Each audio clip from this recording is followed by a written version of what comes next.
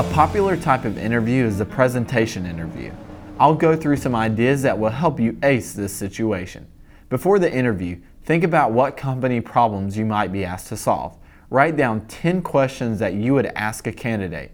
Phrase them in situational types of queries like, how long would you give a new VP of sales to hit quotas in a new market, says Colleen Aylward, president of search firm Devin James. Then construct your own answers.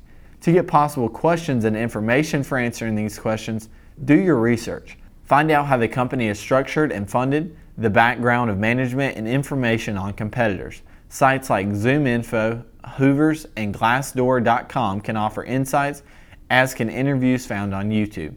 Tapping LinkedIn connections close to the company can prep you on the people you'll meet.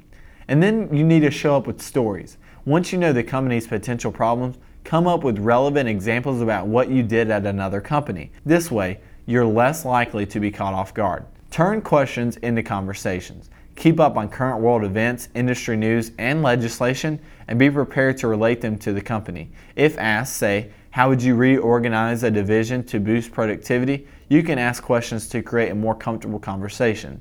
You could politely say, do you mind if I ask a few questions about this division? I noticed you had a plant in Ireland. Is your business affected by the political unrest? That peer-to-peer conversation, says Aylward, tells the interviewer that you are thinking beyond the job.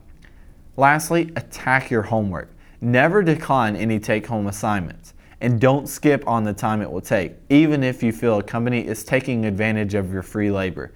It may be testing you to see how much you want the job. The good news, those assignments are typically reserved for the top 3 to 6 candidates. Presentation interviews can be stressful, but are great opportunities to show how you can be a great fit.